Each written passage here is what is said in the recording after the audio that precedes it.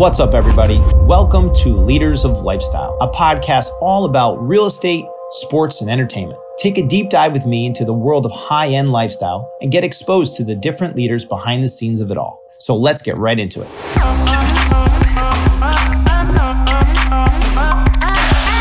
Ladies and gentlemen, welcome to Leaders of Lifestyle podcast. I'm Michael Ferraro, your host for the day, and we have wonderful, special, super guests today. We have Aurora Consulting, and that is Linda and Trevor.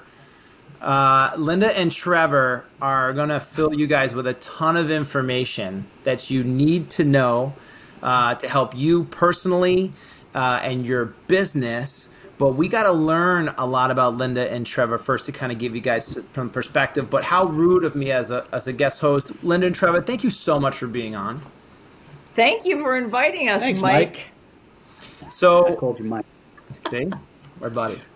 Now, some of you that are watching this, you'll see beautiful Linda and you'll see beautiful Trevor. Trevor is downing his Roxbury gangster hat there that he put on just for us. He can also be a gnome with his hat. So it's a. If this thing gets boring, I'm going to take a little nap. That's right, and you could just sleep in there. So for those who can't see us, you are really missing out. You need to check us out on YouTube to be able to get the full experience of these two. So please do that as well.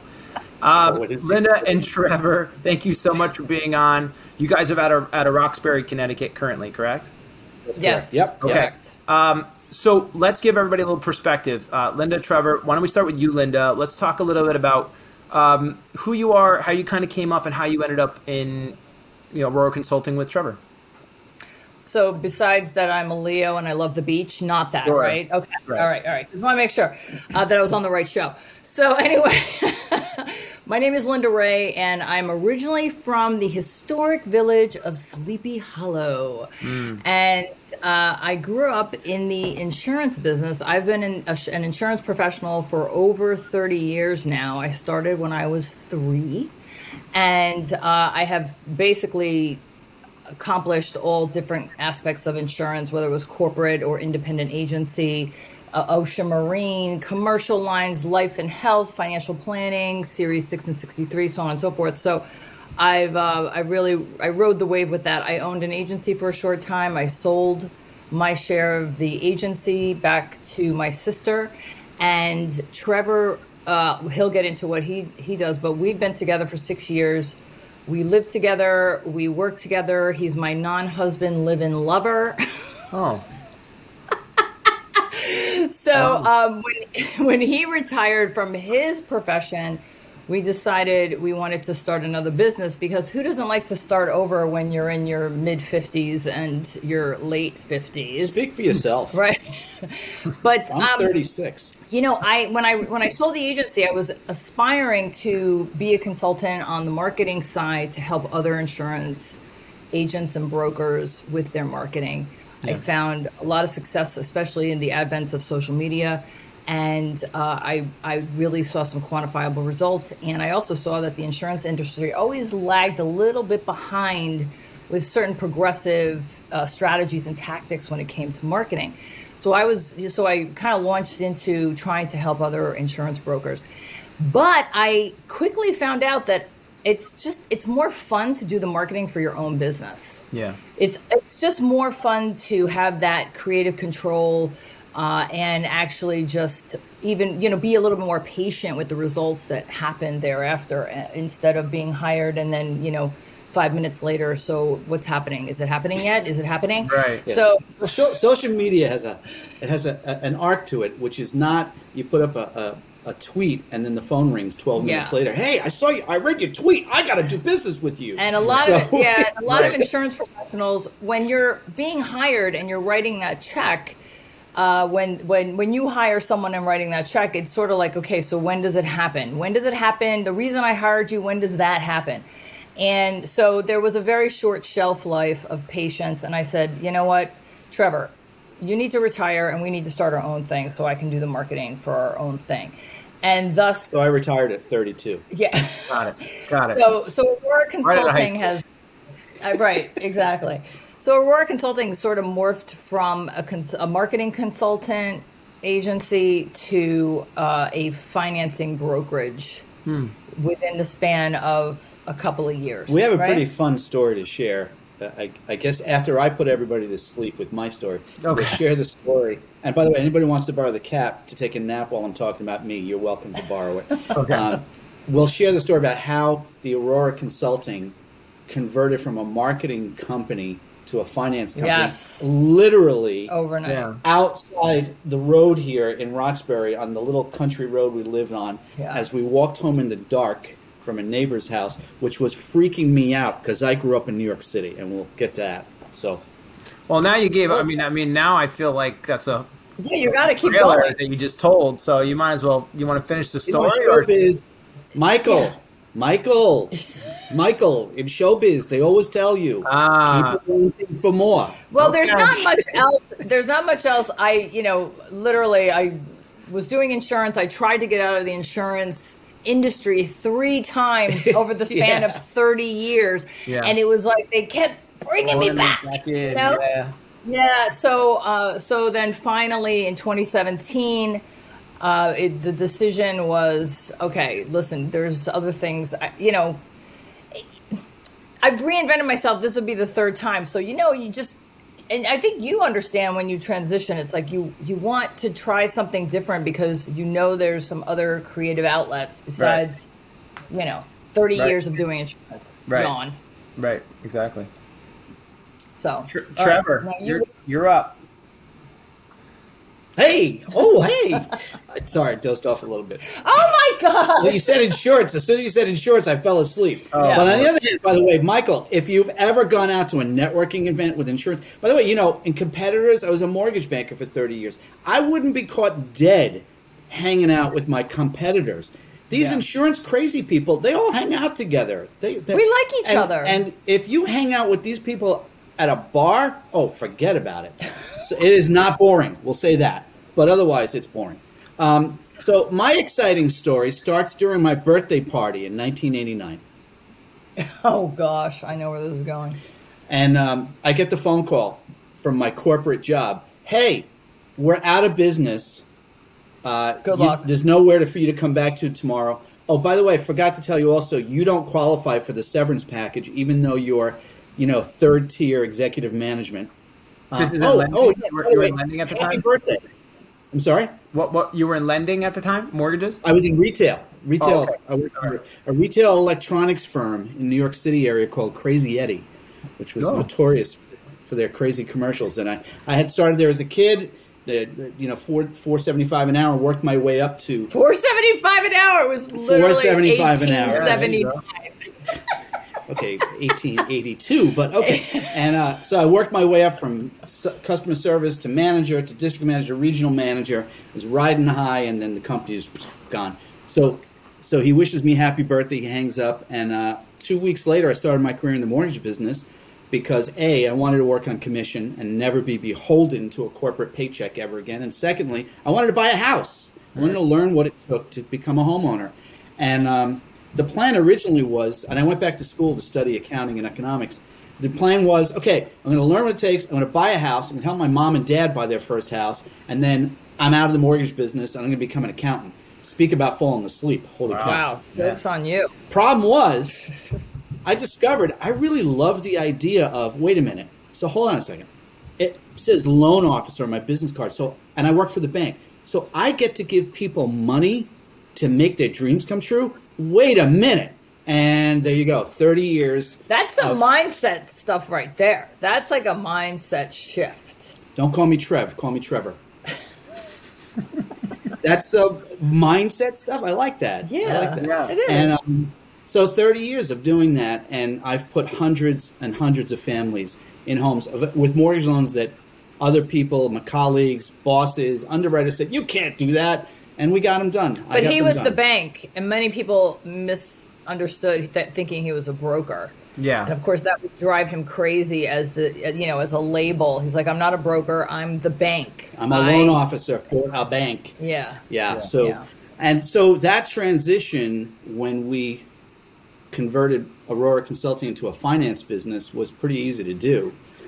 I had to learn a different aspect. I had to learn the business financing aspect and SBA loans and things. But And I had been working with business owner clients I had built up the commercial lines department and really enjoyed working with business owners. If I had to write a homeowner's policy or an auto policy, it's one of the reasons I tried to get out of the business in 1999. I was like, I don't even want to talk about auto insurance. And well, we met because of a homeowner's insurance policy while I was a mortgage banker. We met on Facebook. Well, let's talk about that before we get into even how even Roar's consultant started, because I don't know how you do this podcast and keep going forward without understanding you two, because so much of this is you two. Your personalities are unbelievable, and it's very rare you see the personalities that you guys have for what you do, and I think that's why it's so attractive. It's just like, wow, this is amazing. But this is the story of you guys. So let's talk about that. How did you meet? How did this whole thing start? Well, Wait, you want the Trevor version or the Linda version? No, we're going to sanitize it. Two versions. We're going to sanitize it. Oh, there's definitely two versions. So say the version that doesn't get you put in the doghouse. That's all. Yeah. Once upon a time on Facebook. Yeah. So on Facebook, I don't know, it was Facebook 2011, and I liked a business page. And this was 2011. Facebook is a lot different now. It's a little... It wasn't a business. It's kind of annoying now, but we always have to be grateful for Facebook because we're together. So I ended up liking a business page that came into my feed, purview somehow, my feed, and the owner of the bank the owner of my bank. The owner of Trevor's bank was like, my gosh, these people liked our page. Go call them. They're in your territory. So, by the way, this is a guy who could barely spell the word social media. Yeah. Well, anyway. We'll just leave it at that. So he ends up calling me. Trevor calls me and he tells me that he's this banker and he has homeowners and sometimes they need homeowners insurance. And I was like, great. Yeah, but was Trevor like Trevor, or was Trevor like Cool Breeze Trevor? No, there was no Cool Breeze Trevor. No. Trevor was like Trevor all the time. Trevor was like Angry Gnome Trevor. He was going through... Step away from the microphone! He was going through some challenges, so he was really wound tight. Don't call me a hobbit. They're smaller than gnomes. There you go.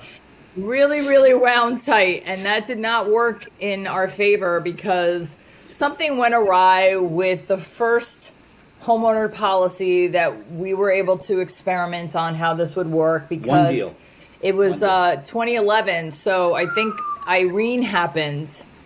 And, that's right. Yeah, and Sandy hadn't even happened yet. It's literally a couple of weeks before Superstorm Sandy that we closed the deal. It was a first-time buyer in the Bronx, and 2 weeks after closing, the insurance carrier that her agency placed the client with. Now, mind you, the client did not want to take my referral. He wanted to go to his Allstate guy, and I said to him, Allstate does not write homeowners insurance in New York at the time. This was 2011. Moratoriums and stuff. Yeah, so anyway... Anyway, with the insurance, all kinds of new guidelines were coming up with, it was literally 17 inches from the water. And so they said they're not going to write it, and they issue a 30-day intent to cancel. And 30 days in the insurance world when you're an independent agency is a very ample amount of time to pivot and get something else going with other options we had. But we didn't have that time. Trevor's timeline hijacked, without me knowing, the expectation of he wanted that done overnight. And I didn't handle homeowners insurance, so I deferred to our personal lines department. And unbeknownst to me, it was not exactly at the top of the pile. So I got a phone call where I was chewed out. I was completely speechless. I did not know about this timeline. So he chewed you out? No, Angry Gnome Trevor chewed me out and basically hung up the phone on me. And I was like, oh boy, Trevor. Okay. Yeah. I'm not a hobbit, damn it. I'm a gnome. So anyway, short story longer, he 2.5 years go by. Nothing from that call? From the call. 2.5 years. We don't unfriend each other on Facebook, by the way. We were friends on Facebook originally from 2011. Yeah. And we did not have any. We didn't don't have know any. how we connected. We didn't have any contact, but we didn't unfriend each other. I think I wanted to keep my eye on this guy. What's this clown doing? Like, what is up with this guy? I was a clown. I was definitely a clown. So anyway, I was not gnome status. he didn't have any presence on Facebook. He was 40 pounds heavier, so he was a bigger dude. He was a bigger dude. So anyway, one day I get a message on Facebook from him saying, "Hey, would you mind calling me at this number?" And I'm like, I really was afraid to call this guy. And I said, I was curious, but I was like, oh, what does this clown want? Right. But I was curious. So I call him and I'm like, hey, it's Linda Ray. Oh, I love your energy on Facebook. Oh, thanks for calling me back. I was transitioning into gnome at that point. So I said, what's up? So I said, what's going on? Happening. He's like, yeah. I said, what's going on? He goes, I wanted to invite you to an event. I go, why? You hate me, remember? Different Trevor. That was the old Trevor. This is the new Trevor. He says, I was going through some stuff. I was an angry guy, and now I'm a I- happy guy, and Yeah. you should come to this networking event. Actually, the bottom line is that, I'm just really a great closer as a salesperson. That's really all that is. The heck with the different Trevor, the new Trevor, the gnome, the hobbit. I'm a closer. Yeah, and all around closing all the time. I'm coming to this networking group that I was in. So I ended up going, but I never joined the group, and we ended up hitting it off, ironically, with all of that baggage and history behind us. And he started sending us more deals. We did not screw them up. We ended up writing 8 new policies in a month. Wait a Amazing. minute. Wait a minute. I have to add. Okay. So Yeah. 2 questions here. Yeah. One, Trevor, did you invite her to the networking event because you were like, I want to invite her to a networking event? Or you're like, Oh no! I got to get somebody. I'm going to meet my quota. Yes. No, it wasn't that. It was actually a lot worse than that. So one of my closest friends is an attorney. Yeah. Is an attorney. Her name is Laura Brown. She's a real estate attorney in the Bronx. She's one of my dearest friends, her and her husband, Eddie. Eddie is the executive director for City of Stamford EMS. Okay. And they're great people, and I love them dearly. But Laura's from the Bronx. And first, Laura calls me up back in 2014. She's like, Trevor, I'm the chapter leader of a BNI networking group in Scarsdale. You're going to join. We need a mortgage guy. I'm like, wait, Scarsdale? 7 a.m.? Not my market. 7:30 a.m.? Oh, hell to the no. I live on Long Island. And I'll never get a referral from any of these people. Not my target market. Trevor, you're going to come to the thing. You're going to join. I will blankety blank kill you. Okay, Laura. I come. I join. I start drinking the Kool-Aid. In the short time I was there, it turns out I've handed out more referrals across the table in my 5 months in the group than anyone had done in the previous 2 years. So And he didn't get any drinking the Kool-Aid, referrals. and I got no referrals. No referrals. But then I get another phone call. Trevor, I know you know people. We need another insurance person in the group. Find me another insurance person. Click. Shoot, who do I know? Oh, what about that Linda Ray? Ooh, that didn't go well. What the hell? Put on the sales hat. Do what you got to do, Trevor. Hey, remember me? And then, And so that was Okay, it. So I ended up. I told you it was worse. Okay. So you got Trevor, who was like, I had to figure this out, but I'm such a great closer that I can just, I could do it. And then you got Linda, who's like, I'm really great at business. I don't know who this guy is. I got to keep my eye on him. And you just happen to call it. And then you go from that, and this is the first time you ever met in person. Yes. Correct. So that must have been it. It must have been the sparks fly, eyes across the room, slow motion, and that when you saw each Nope. other. Not quite. None of that at all. No. Although we did sit next to each other that first breakfast, 7:30 in the morning. we had fun. And we were texting each other while sitting next to each other while the other people were doing their speech. Good day. I'm Henry from ABC. I don't know what I do. And this is what we do. While they're doing that, we're texting each other. So wait, this is like like a high school thing here. You saw him. Well, I went to an all-boys high school, so I wouldn't know about that. Oh, right, okay. So wherever, college, high school, whatever, middle school, whatever, and you had to have like kind of had little mini crushes on each other at the time, right? Were that? I did not have a crush on him. No, Not my type. not my type. So you I mean, get there, you're there with each other, you're texting each other, but you're like, not my type while you're doing that. Yeah, No. not my type. Okay, All so, big. so tell me how does it happen? I'm Wait, lost. are there any children watching this? I know. Is this No, is this this is PG-13? adults only. No, I don't know. I don't know. India, there might be. There might be kids in India. I don't know. Well, so I sent her 8 more deals, and they did a fantastic job. Yeah. And she won my trust back. Yeah. And she did not actually join the business group. And Laura Brown didn't hold it against me, thank God, because No. I would not be here alive today if Laura There Brown. was a separate agenda anyway for the whole reason why I was coming in as an insurance person. They were trying to squeeze somebody out. But anyway, so I sent Yeah. her 8 deals, did a fantastic job. So it's coming. It was near the end. It was December of 2014, and I get a message from Linda, an email, saying, "Hey, I'm going away for the holiday over Christmas. I was going to Puerto Rico for Christmas. But when I come back, I'd like to take you out to lunch to say thank you." And yeah. so And he said, "Can we meet at 4 so I can have a whiskey?" And I said, "You're a grown ass adult. Why do you need to? You can have a whiskey at lunch." So Wait a minute. Okay. Wait, hold I on. was transitioning. What can I tell you? He was. but I also was sort of like, I don't want to go out at night with this guy. Like, let's just have Wait, lunch. so you asked him for a completely professional lunch date. Yes. Yeah, as a relationship And then next thing you know, building. we're making out at the bar. So we did. So I did concede on the 4 Yeah. p.m. Yeah, so we Yeah, did. then we were making All right, out at the bar. Okay, really, I thought this was the show. Was I wanted to go right for I the. thought this was disaster finance. I wanted to go right for the R restricted 17 rating. I wanted to go right to the R It's gonna be rating. one hell of a show, guys. I don't know. So we ended up meeting at 4:00 for happy hour. After all, I conceded on that, and we started. So we were having some cocktails. I didn't eat.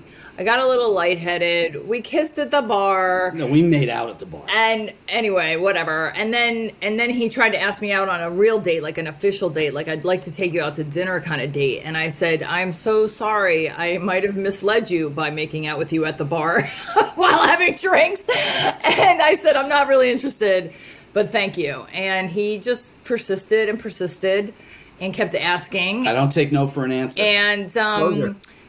yeah, and so so then we went out a couple times and just kind of kept it clean. So Trevor was into you, and Linda, you were kind of a little more hesitant, and then over time, he just did it. What happened? He was just like, you were just like, all right, this guy, he's just. Well, what happened was, yeah. So what happened was we ended up going to a networking event at Laura Brown's house. See how Laura Brown keeps coming back into this story? Laura Brown, as a real estate attorney, she every January, at the end of January, she would have an annual appreciation gathering for Her post-holiday Yeah, party. for, like, Instead of a strategic- Christmas party, she had a post-Christmas party at her strategic house. alliances and clients and other, respected professionals that are in her sphere of influence, right? So he had invited me to that, and he said it'll be really good for you to meet some of these people, and it was true. So And there was nothing between. I mean, she was done. She Yeah. was not having it. I was really She was like, not I'm going not out kidding. with me. I'm not interested. kidding. We have a professional relationship. That's it. And I said, well, don't forget, Laura Brown's party is on January 30th, so you got to come. It'll be great for your practice, for your business. I was like, you're 20 years older than my target market of who I'm trying to date. wait a minute.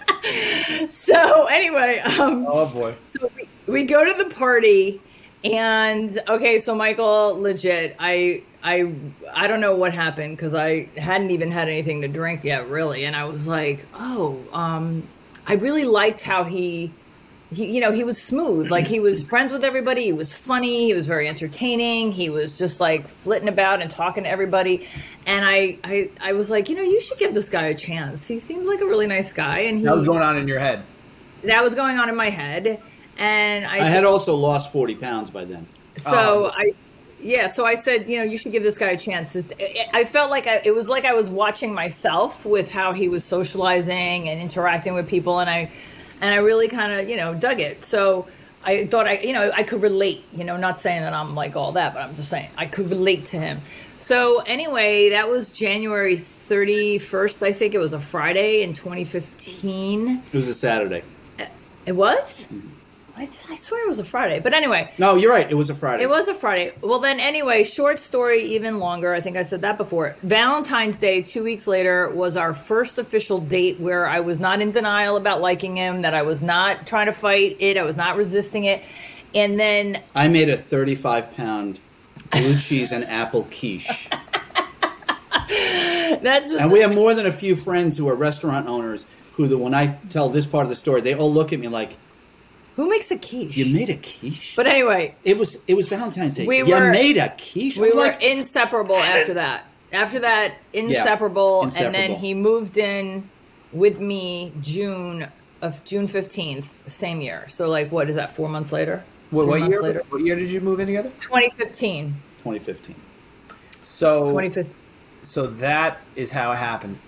Well, that is how. Well, we left out a lot of lascivious details. We left out a lot of stuff. If you thought the making out at the bar was lascivious, you would be very wrong. Yeah, compared to the real lascivious. Anyway, anyway, it was fun, and so there you go, and that's the story. So then that leads to, because I think first of all, that story is almost identical to me and my wife's. It's just, really? Yeah. Oh, you tell. Same exact story. Well, this is. Yeah, I have the same basic story. I mean, obviously, there's two sides to every story. So my wife could probably tell the different side of it, and we have different occupations. I was a phys ed teacher. She was a fifth grade teacher. I was a swim coach, and she was a gymnastics coach. And I was teaching. I was one of those teachers. I was part time, so I would go from school to school to school to school. Like I would do a class here and a class here. I was a traveling teacher, and she was a fifth grade teacher. So I never knew her before then, and I was in the gym, and I was talking to the other gym teacher, and I see this girl walk by me in the doorway, and I said, "Who is that?" And the guy said, "That's Becky. That's the fifth grade teacher." And I'm like, "Well, I'm gonna go see if she needs any help with anything that might happen." She's out there, and Becky is extremely strong. She is extremely extroverted. She is the center of the world, and she's a people person. There's nobody who doesn't love Becky. She is everything that I'm not at times. I'm very introverted. I'm not always a people person. She is that. And I just said, she was carrying mats for the gymnastics girls who were going to do a demonstration. I said, "Do you need any help with anything?" And she looked at me with this face that and I was. She would tell the story where like I'm a meathead, I'm a big, working out guy. But she looked at me with this face of like, no, absolutely not. Now she had been engaged at the time, and I didn't know that. Ooh. I had no idea. So I go in, I go back in there, and I said, "Well, I don't know who she is, but she does not like me, and that's for sure."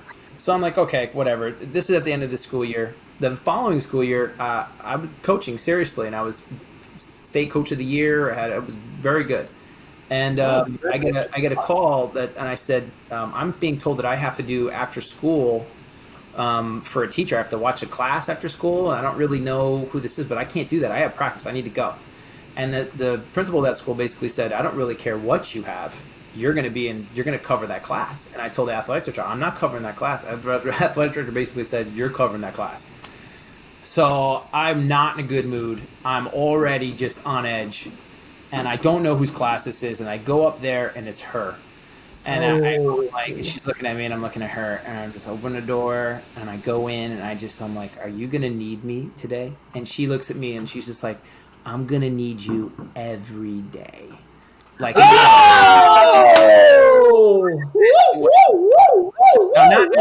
it's not like in a good way. Not like in a good way. Oh! Like, every day. And like that. And I was like, okay. And then we get like one of those looks.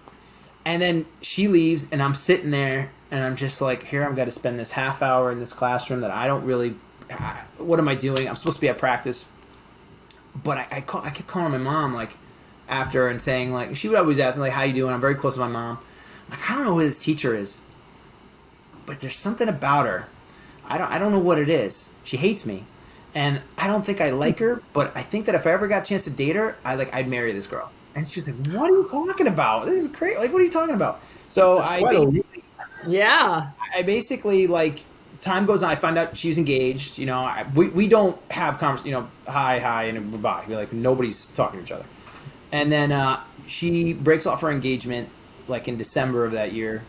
So this is like 4 months of just not communicating. I thought she was very pretty, gorgeous, but you know, this is tension. And then I found out, you know, she broke off her engagement, so she was in school for like 2 weeks. And my brother had also started gymnastics. I found out she was at the University of Bridgeport gymnastics class coach at night. I didn't know. My practice was in this room, and her practice was in this room at the college, and we had no idea. Oh, like, wow. We were at night. We were, you know, 25 feet apart every night. We had no idea. And wow. So I basically went to her one day when she got back in, and I said, you know, my brother is starting gymnastics in college and everything like that. I know you do University of Bridgeport in gymnastics, and that's pretty cool. And she just smiled at me for the first time ever. And she just was kind of like, oh, that's really, really cool. And she said something nice, and then she left. And I was like full on, like, I'm in love. Like, I don't know. I don't know. Something's wrong with me. So I basically, like, it took me 4 months to get the guts to ask her out. And I was like, slowly but surely. And what was happening was I was spending more time. Like, practice didn't matter anymore. Like, I was like, late? I don't care. Whatever. I'd go late. And I would stay, or I'd clean up extra. I would, like, do whatever. And then one day in April, I said, hey, listen, and I wrote it down before on a card. I was like, you gotta say it right, just say it right. And I chickened out like 2 or 3 times before, and I just said, hey, if you wouldn't mind going out and getting a drink with me sometime. And she was like, okay, sure. Like, that's fine. We'll go out and get a drink. And I was so ecstatic. And she went to nationals, came back, and I planned the date. I checked out the places beforehand. I mean, I spent so much time going over everything, making a oh my God, you're so cute. Like this. And in her mind, if she tells the story, it's like, all right, I told this guy, fine, we go out for a drink. Not into me at all. And so I was so in the zone that I said to her, we'll go out for a drink. Right? So my caveman mind is like, drink only. Don't deviate from the plan. Because what if she doesn't want food? If you ask for food, don't ask for food. So, like, she hadn't eaten. So I go pick her up in the day. Like, I pick her up for at night. And she is starving. But I'm drinks, right? I'm drinks. So she said drinks. We said drinks. Yeah. So I go, I'm full stomach. And we go to this place called Malto. And we basically... they go to give us the menu to order, and I'm like, no, we drinks, right? You said drinks. I don't want to get in trouble because she said drinks, and she's thinking, oh my God. all day. So she gets drunk, like drunk, smashes glasses. We get kicked out of there. Oh my God! Thrown out. I knew there was a reason I liked you. Oh, I knew there was a reason I liked you. I sent her home. I'm like, what is she's a party animal. And what she is, I was at the time. She was a party animal. But she just got absolutely drunk, and basically I brought her home safe and sound. And then, you know, I put it to you like this, we never left each other from that day. Oh, wow. That's nice. Nice. And we were, and the next night, like, hey, can I get you sushi? Can we bring over? And slowly but surely, it took like a couple of months. But by July, we were into the I love yous. And then by June of the following year, we got engaged. She's a huge Billy Joel fan. And if you know Becky, she is a larger-than-life character. So the Billy Joel cover band, it's called Big Shots. I called them. I said, hey, it's her birthday in this place called Marissa's that we live in the town. Can you come out and play? And during one of the songs, I'd like to come on stage and then, you know, propose on stage. So they did. So we got her on stage, and it was her birthday, and we had all of our friends and family there, and they played We Didn't Start the Fire. She knows every single word of We Didn't Start the Fire. So Becky jumping on stage with the microphone is no problem. Yeah. So, after she was done, and then I proposed there in front of the thing, and we were married, and Oh, that's so nice. But That that is is it all. cool. That's a story. really great story. That's a wicked cool story. yeah. Yeah. That's nice. Totally. And you So guys I were totally young. relate. Yeah, that's fun. I didn't want to get married. There was like no way. Nope. I have all my paper. Yeah, I mean, I was divorced by the time I was 30, so I was like, you know what? We'll just leave that alone. I'll get my will and my life insurance all in place, and we'll have health proxies and stuff. It's very romantic. And I'll get a hat. You got a hat, exactly. So Anyway, so that's- disaster relief loans. So now we know everything about and thank you so much for guys for sharing your stories, because I think you guys are so entertaining and that you're a pleasure to speak to. You guys started Aurora Consulting. You have the marketing, you have the insurance, you have the loan origination, you have all of these years of experience, and now you're like, you know what? We're going to be more marketing consultant, but now we get into the story of how did we get to the disaster relief stuff. We had dinner. So we moved here from New York in the end of 2016. Mm-hmm. We bought this beautiful house here in Roxbury, and our first friends here in town live kind of sort of across the road up the hill a little bit, and they invited us over for dinner. And this was probably early 17. yeah. Or late 16. Anyway, so no, it was spring. Oh no, it was spring, late 2017. Late 2017. It was that's a right. year after we there's, moved. There's a milestone event that we're not going to talk about that is Yeah. not about us, but about her and some business thing. Anyway, so we go to their house for dinner. We have this marvelous dinner. They're really sweet folks, and he owns a manufacturing company, and he relates this story over dinner about needing $500,000 to buy another company. That company had valuable government contracts, and he wanted access to those contracts, so they were buying this company. And he does what every self-respecting business owner does. He goes to his bank, what I like to call the usual suspects. Mm-hmm. And he goes to his bank because they have his personal accounts, they have his Business payroll, account. they have his operating account, they got it all. Mm-hmm. And he figures, and he's going to go in. So 3 months and thousands of dollars in fees later, he's got to send in paperwork. He's got to pay the CPA to prepare the paperwork, and he's got to pay an appraiser. Yeah. So he says, now mind you, before I tell you the end of the story, our friend, and I'm a kid from the streets of New York City, and Linda, the gal from Westchester County, from Sleepy Hollow, Linda likes to think that's New York City. I keep telling her that was the country for where I came from. Right. Anyway, this guy really is, Roxbury is a town with no traffic lights, so he's a real Connecticut Yankee too, salt and pepper hair, and he's got that dry wit and a flannel shirt, and he sits there across the dinner table from us, and he says, so I get the call from the banker, and the banker's so happy. Hey, congratulations, you're approved. Great, $50,000. And our friend says, No. I think you left off a zero. Yeah. With that Connecticut Yankee. But what did our friend do? He did what every self-respecting business owner does. They don't take no for an answer. They're going to go and find a source. So he found an attorney who did the money as what we call in the business hard money. So substantially higher interest rate. But he accomplished his goal. He bought the other company because that's what business owners do. So we walked home that night on our dark country lane, me the whole time, Like looking for coyotes and foxes whatever. and bears. Oh my! What's that noise? And I turned to Linda. I said, I think we just figured out what we're going to do with Aurora Consulting, and that's how we transitioned it. So then we started going and researching to develop a healthy matrix of lenders for different types of businesses. And we started networking like crazy. Every week, just doing that. And we got our first deal with the restaurant owner where we would frequent this particular restaurant.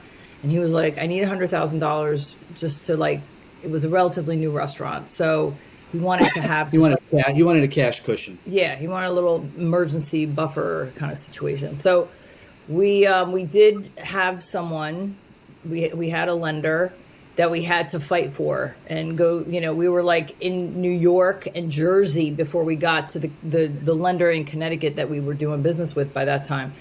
and just it just kept. We just kept researching on different lenders and different types of businesses and how the business loan brokering, financing brokering, how it worked, right? Well, my takeaway from my career was, as a mortgage banker, we sell our loans to secondary markets, so your relationships are key. So for us, when we launched the business, it was about having those lender relationships. Yeah. So one of the banks I identified as a very large regional bank up here in the Northeast and into the Midwest, upper Midwest, and we had lunch with one of their bankers. We set out to create a relationship. So we had lunch, which he made us drive all the way back to Westchester. He made us pay for the lunch. He ordered the most expensive thing on the menu. Okay. And the whole time I have 5 deals on my table, on my desk. He's not a closer. And I'm like, so listen, I have this situation. It's a restaurant and it just opened and the tax returns aren't filed. I got this situation that he's looked for $150,000, $100,000. Well, he said, we'll put it in the system. We'll see what happens. I'm like, wait. That I was a loan officer for 30 years. I never said to anybody in my life. Let's put it in the system. Even my very first deal I got in November 1989, I didn't say to the guy, I just started in the business. I don't know what I'm doing. I'll see what happens. I said the first 2 things, by the way. That's how I got my first deal. I said to the guy, I'm new in the business. I don't know what I'm doing, but I have a great boss, and we'll take it to him, and my boss will figure it out. We'll make this happen for you. That's how a loan officer who makes deals happen talks. So we walked out of there, and we kept searching because I knew this bank's culture was a culture that was an aggressive, commercial, business-friendly culture, which you don't find typically with traditional banks, and as happened with our friend with a different bank. So we finally got introduced somebody here in Connecticut. She's a firebrand, and she made this deal happen. Deals. Wow. Yeah. So what that's happened, how we started. So then 18 months goes by. We have about 3.5 million. 15 months. 15 months? Yeah, because we launched in December of Felt like 2018 and March of 2020. Right. So 15 months. We had about $3.5 million worth of loans in the pipeline, and COVID hit and evaporated. Say goodbye to your commission check. Yeah. Say goodbye to your financing business. It's all over. And then so all the lenders went hands on deck to get the PPP going and the EID. Well, the lenders stopped lending. They stopped lending on traditional because they were all pivoted to the PPP. Right. And so we had a client in San Diego that we were helping to do financing to open a second restaurant. And so March 17th, St. Patrick's Day, we watched our pipeline evaporate. The lenders stopped lending. And we decided on March 18th our pivot will become a trusted resource for people. I had done that in my career. She had done it in hers.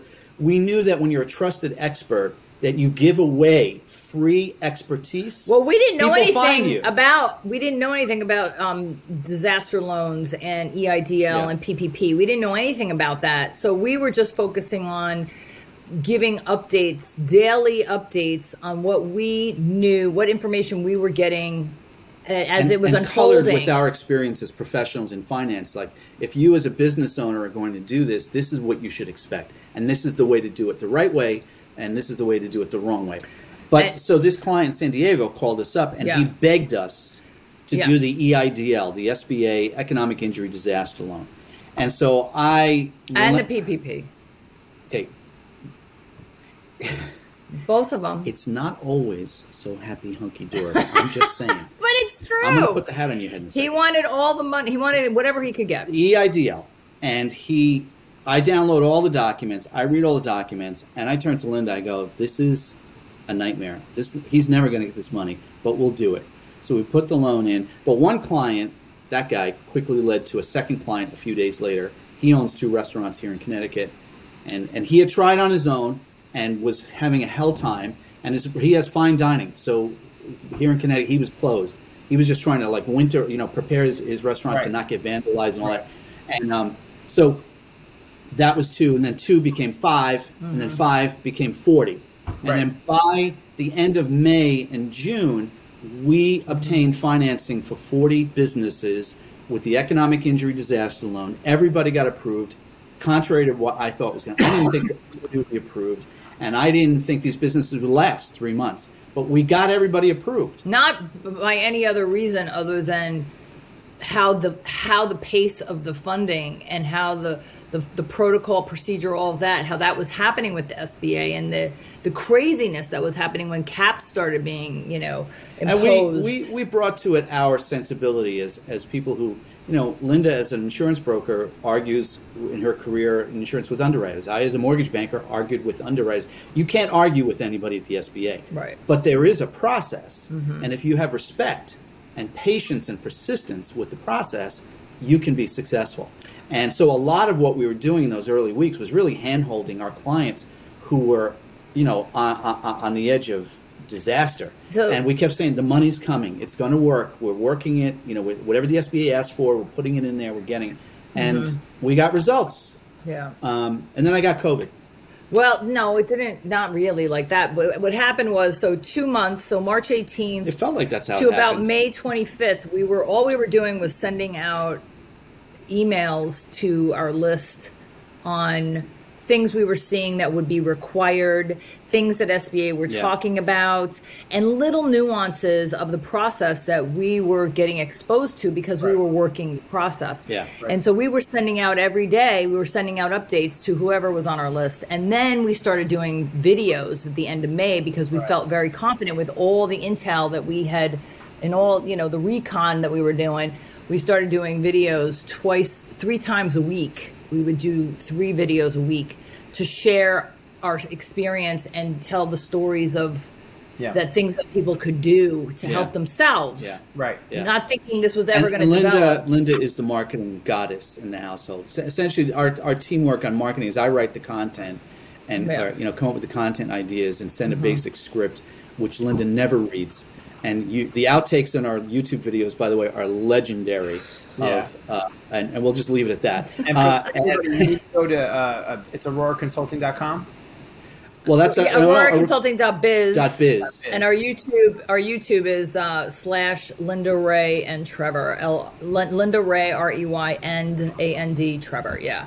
That's our listening, watching. However, you need to go check that out because a lot of times the information that's given on these topics are really hard to follow, and it's not easy and not entertaining. And I think a lot of people give up at that step just because they're like, I forget it, never mind. And I think that Trevor do a phenomenal job of presenting themselves, presenting the topics, and doing it in a way that people can understand and respect. Yeah, they're like, the videos started out where they were 2.5 to 3 minutes. Then it became about 4 minutes. So sometimes it's between 3.5 and 5 minutes now. What costume Trevor's wearing or something like that. Right. And it's really short, and I edit it so that it can be lighthearted. A lot of sound effects. Right. And outtakes. That's all her. She does all that stuff. Great. And we wanted to keep the content like in a snackable version because I knew this from first. My entire career, mortgage banking, was first-time buyers with very low down payments, and people who said to me, "You cannot put me in a house, Trevor," and I always approached every client I ever sat with tremendous respect for them as an equal because I knew that I had been in their position back before I was in the mortgage business, and the people I turned to as trusted resources treated me like they were up here and I was down here. Right. And all I wanted to do was learn how to become a homeowner. So I always treated my clients with that respect. And I always fed my clients information in a careful step-by-step manner because I felt my responsibility also was to educate clients. This is the reason why we're doing this. And when you make an offer on a house, that's why you do this. And this is why we're asking for that document. And so we've brought that forward into our YouTube videos because these EIDL loans are so complicated if you are the uninitiated in terms of working with applications the way we do every day. So that's why we've broken our videos down to these versions. And we have folks that tell us like, I watched a video with some guy yelling at the camera for 30 minutes and I feel like that's 30 minutes of my life I'll never get back. I didn't learn anything. And I watched a 2-minute video with you guys and I'm good, Well, talk to, let's get into that, unpack it a little bit. Specifically a disaster loan. What's some of the biggest, and this is mainly for business owners, right? That's what this for. What's some of the biggest misconceptions about the disaster relief loan, or biggest things that have changed from the original to maybe what's happening and the change? Because it was like a tsunami wave coming in, and nobody knew what any of this stuff was, but you had to get it, and you didn't know what it was. It was like you got hand sanitizers, face masks, and disaster relief loan, and you don't know where they are or how to get them, but go get them. Yep. So, but nobody knew how. So, what's some of the biggest misconceptions, and then going forward, what's changing? You can do all of them. No. I only know you're the processor expert, but I will tell you one of the first misconceptions that I saw was that people were disqualifying themselves from getting a loan, whichever type of disaster loan. They were disqualifying themselves without really understanding the nuances of what was possible for them. For example, we have a client right now who was following me on Twitter, and he made a comment, and then we went into the messaging. And he said, I said, well, what happened how'd you do with your PPP? He goes, I didn't file because I'm a sole prop. I go, wait, what? And it was gone by then. By the time he found me. This was last year. So they had taken it off the table. And I said, you absolutely can get PPP as a sole prop. And that was just the first time. Thus, after December 27th, even more so, people were contacting us. The more information we gave away, the more our phone was ringing, essentially. And we would hear the stories of despair and hopelessness because they were disqualifying themselves, but at least taking a step towards finding out a little bit more information. And many people, again, going back to our friend and neighbor across the road, many people did apply, but became so frustrated with the process, not only in the timeline, because they had an expectation on how quickly it should go, and if the timeline went longer, they were frustrated with that. They were already anxious about trying to keep their business alive. So this is like a toxic mix, right? And then if in the SBA process there's documents and as I saw in my career in the mortgage business, and Michael, you know this from your real estate career. You've probably seen mortgage professionals in action with me. Financial people don't always explain things. They just go, all right, listen, I need your tax return, and I need you to write me a letter that why somebody looked at your credit back then, and call me back in an hour. And it's about explaining. So they had this frustration and anxiety with the process. And more than a few of our clients that we're working with right now have said, yeah, I tried it and I just gave up. Yeah. I couldn't do it. In fact, client number 2, the fellow who owns 2 restaurants, he owns Centrico Taqueria in Bethel and Lucas Local in Newtown. And he's a great guy. His name is Vince Capello. Well, the only reason we were saying his name is because we adore him, and the food's amazing. And also, we don't usually talk about our clients. So let me just say that. Well, he has also appeared with us on a live stream, so he's on our YouTube channel. Yes. So if you go to YouTube, you'll say, "Oh, that must be the guy that Trevor was talking about." But we do have some clients who are like, "I can't even give you a review because I don't want my name out there." So he was client number 2, who rang me up and said, "Listen, I know you from my restaurant, and you guys do something with finance, and I tried doing this myself, and I can't.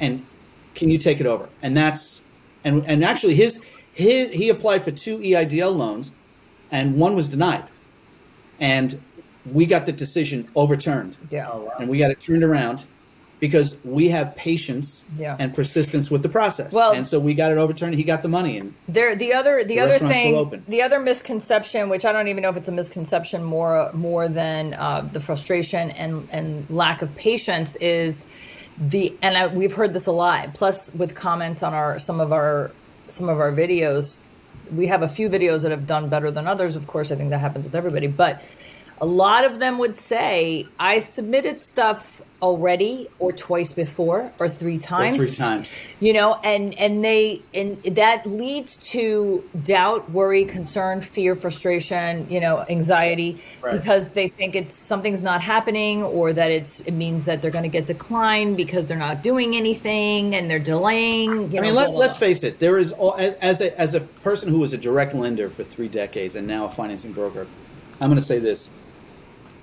Our culture has imbued on consumers and business owners this sense of shame. Yes. And this sense of, lacking self-worth when asking to borrow money, whether it's opening a new credit card or asking to borrow money to buy a car or buy a house or a business loan.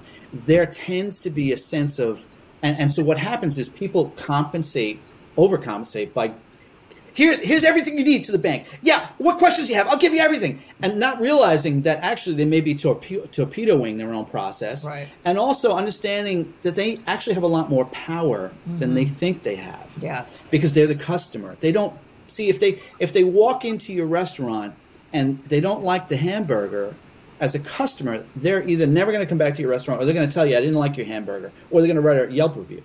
But in the financing business, that's not how it works. People think the finance people are like, oh, and we're not. We're not. I mean, just look at me with this stupid hat on my head. I mean, look, I'm a gnome. I mean, we're just normal folks like you, and nobody should approach the lending or borrowing process. So then you add this to COVID, and your business is failing, and it's just so. Yeah. Well, and also let me just say this too. Pre-COVID, we had 2 video series that we were doing every week. We had started September of 2019, and we had If Then Thursday and Finance Friday. And it was very general, basically more anecdotal stories about clients and some of the mishaps and missteps of trying to get financing, and how we were teaching people how to be better prepared for you to go to your bank and get financing. Now, sometimes we were throwing the bank under the bus because frequently and often because they, for the most part, you'll have a banker who really is, they'll connect with you on an entrepreneurial level, but most of the time, the banks really are trained to say no or figure out a way to not make the deal because they don't want to be at risk for all the money they're going to be loaning you. Right. They want the deposits. They want the savings. There's also regulatory concerns where their hands are tied by certain regulatory concerns. Got it. So we wanted to share for 6 months, twice a week, we were doing videos to share that general business financing information. And Michael, it was like total crickets. Yeah.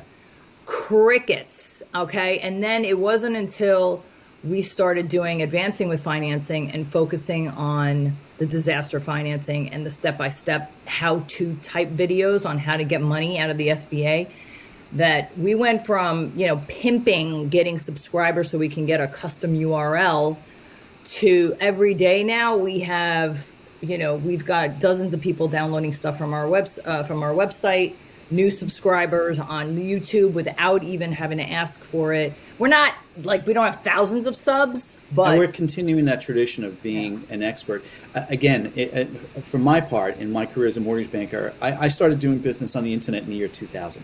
I was a LendingTree loan officer back then. Mm-hmm. And I quickly discovered the value, if you're in a chat room, of people asking questions. What I watched all the other mortgage professionals do was go, oh, I can help you with that. Here's my phone number. Call me and I'll get you that loan.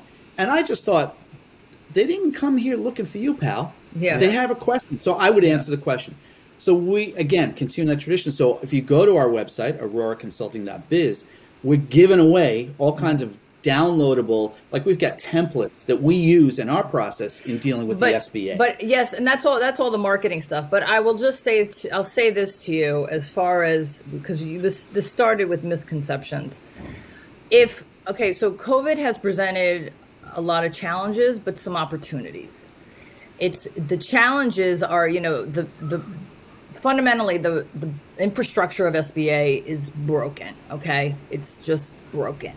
But even if it wasn't... And overwhelmed. But even if it wasn't broken and overwhelmed, there are some severe disorganization going on with business owners. And until you are looking for financing, are you faced with the fact that there are certain things you could do better in your business? Yeah.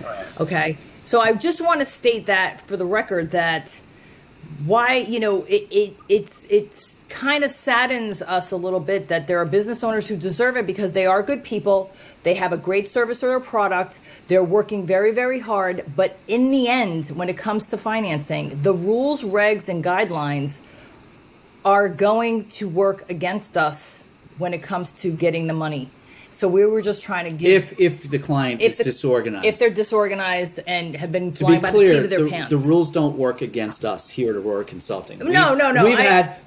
Okay. No, I didn't mean I'm it that having way. a hot flash now. No.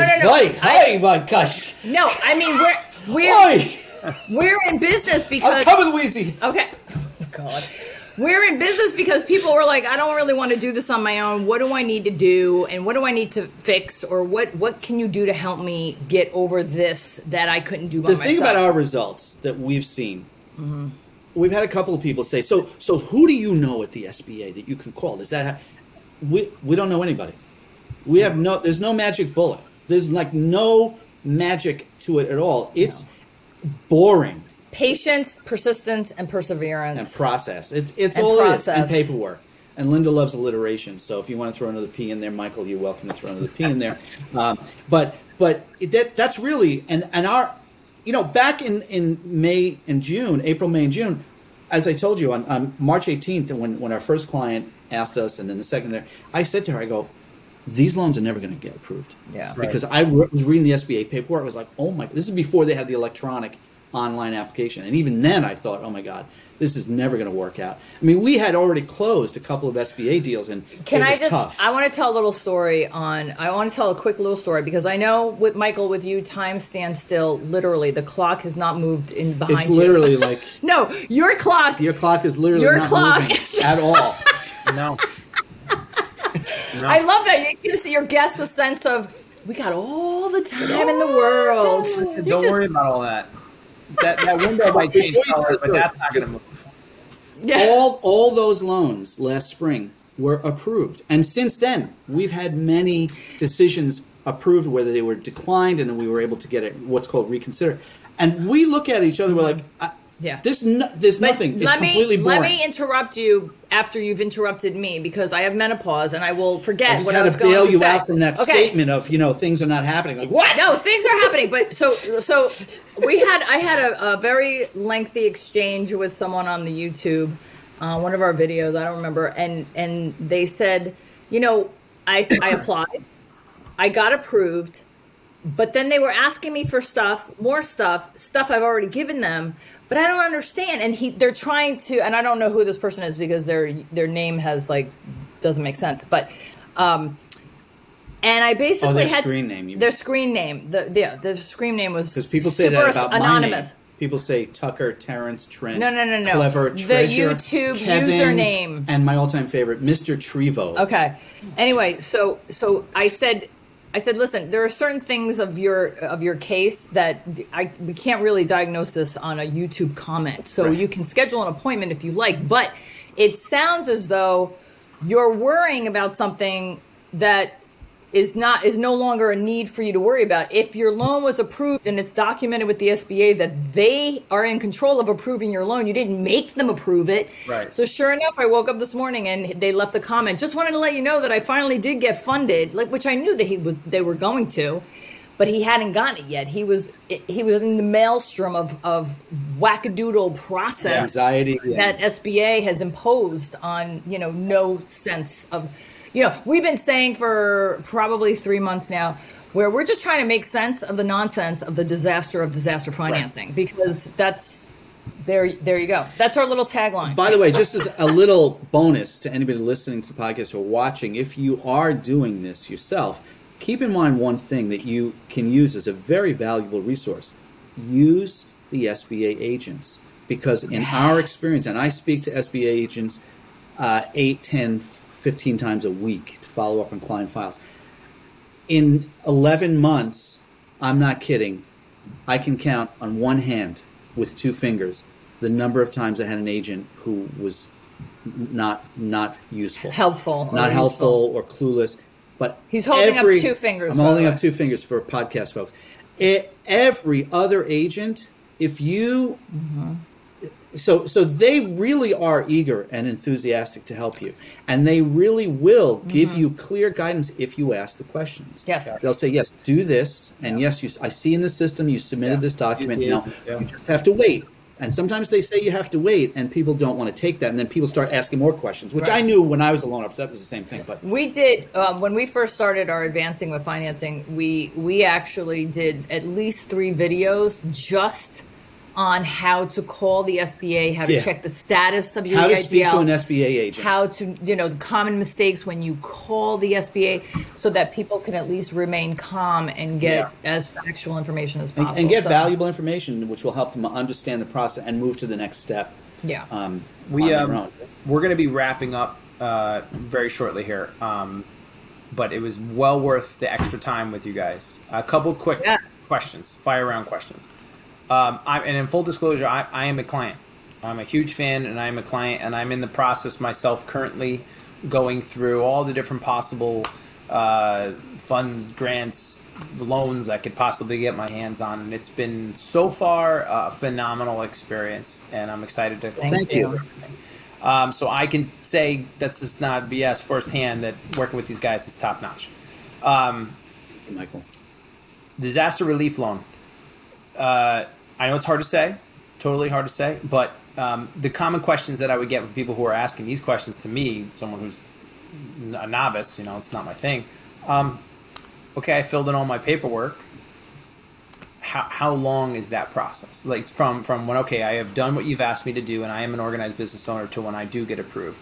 Is there any set time or not in control of that? It's a lot like that clock on the wall behind you. First of all, it can feel like that no matter what. Yeah. And that's part of that thing I talked about before with approaching a bank to borrow money. I mean, when I was in the mortgage business, same thing. I'd call you to say, hey, just want to let you know the appraisal came in last night. It's fine, and we're going to move the file to underwriting. Great. When am I closing? Okay, slow down. There's a process. So in terms of timelines, Michael, literally the results at the SBA are all over the map. Mm-hmm. If you are applying for the first time today and you go to the SBA.gov website and you fill out the EIDL application, which we always caution people, be very careful. Don't leave blanks. If there's a numerical value, put a 0 instead of a blank, and double check your work, etc. But if you apply online today, you could be approved tomorrow or 7 weeks from now. Yeah. You could be approved next week with no additional documents requested, because it's essentially an eligibility questionnaire where you are saying, this is the information about my business, you submit it, and then you get an email saying you're eligible, and then an email saying you're approved. And sometimes they come back and ask for documents, and sometimes they don't. And again, the timelines are all over the map. And also, I'd like to add this because, while the control doesn't seem like there is any with the SBA, one of the things that we have tried to explain in some capacity is, to know how to log into your portal and your account so you can check status, because sometimes the SBA doesn't reach out to you to let you know that they need something. So you could be waiting around for a couple of weeks, not realizing they're waiting for you, but you didn't know because you didn't check the portal. Or they sent you an email and it's been sitting in your spam folder for the last 6 weeks. So business owners have more control than they think. It's just that they have to be on top of it, and it can't be like, I'll just wait till I hear from somebody because maybe you did. I always find it astounding when I'm answering questions on the internet when folks say, hey, I submitted the documents 3 weeks ago and I haven't heard anything. What should I do? And my answer is always call them and speak to an SBA agent and give them your EIDL number. And they will tell you what the status is. Many times the status is like the clock back there. It's just like it's in process. And that's all you're going to get. Right, so. Got it. Yeah. But you guys, listen, I mean, this is for these times that we're living in, what you guys are doing, what you guys are helping people with is some of the best work that you could possibly be doing, because I'm a business owner of multiple different types of businesses, and some have done well, some have been hit really hard.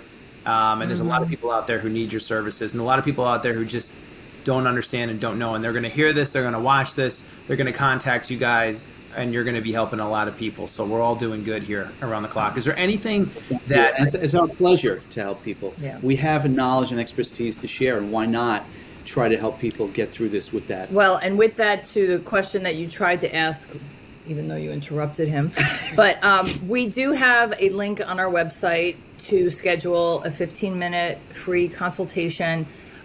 Most of the time, We'd like you to hire us, sure, but there are many times, many times where we will just tell you how to proceed, and we will not impose on you any kind of hard sell that maybe it's just you have to fill out the 2202 and you don't know how to do that, and we'll just share with you and console and commiserate. So, it really is a free consultation. Yeah, please, we'll strive to really highly. Yes, I encourage, get on that consultation. There's not a lot of times in your business career, in your life, that you're going to be needing these size things with this complexity. And there's also not a lot of times where you're going to have somebody other on the phone like Linda and Trevor. So do it. Pick up the phone, do the consultation. Your family will thank you. Your employees will thank you. Your business will thank you. And it'll be the best thing that you guys can do one way or the other. Linda and Trevor, is there anything we didn't talk about that you want to add or bring up? We did not talk about Led Zeppelin, and I'm a little annoyed about that. I know. I mean, listen, I love telling you the story, but I could keep talking about disaster financing. I know we spent about a half an hour on the Trevor story. We'll do a whole nother one with you guys, and we'll just... I could talk about Led Zeppelin for about 3 hours. No problem. Listen, we'll definitely have you guys back on. Thank you so much for the invitation. Mike. It was really nice to see you and talk with you. Thank you so much, and thank you to all the listeners for hanging in there with us. Thanks for putting up with our goofball zany. No, it's been an honor and a privilege. And everyone, please reach out to Linda and Trevor. And Linda and Trevor, thank you so much for being on Leaders of Lifestyle podcast with me. Thank you, Mike. This is Mike Ferraro. This is Linda, Trevor. Please, Aurora Consulting, go to the website, click on the links below, follow on YouTube and .biz. And ladies and gentlemen, until next time, take care.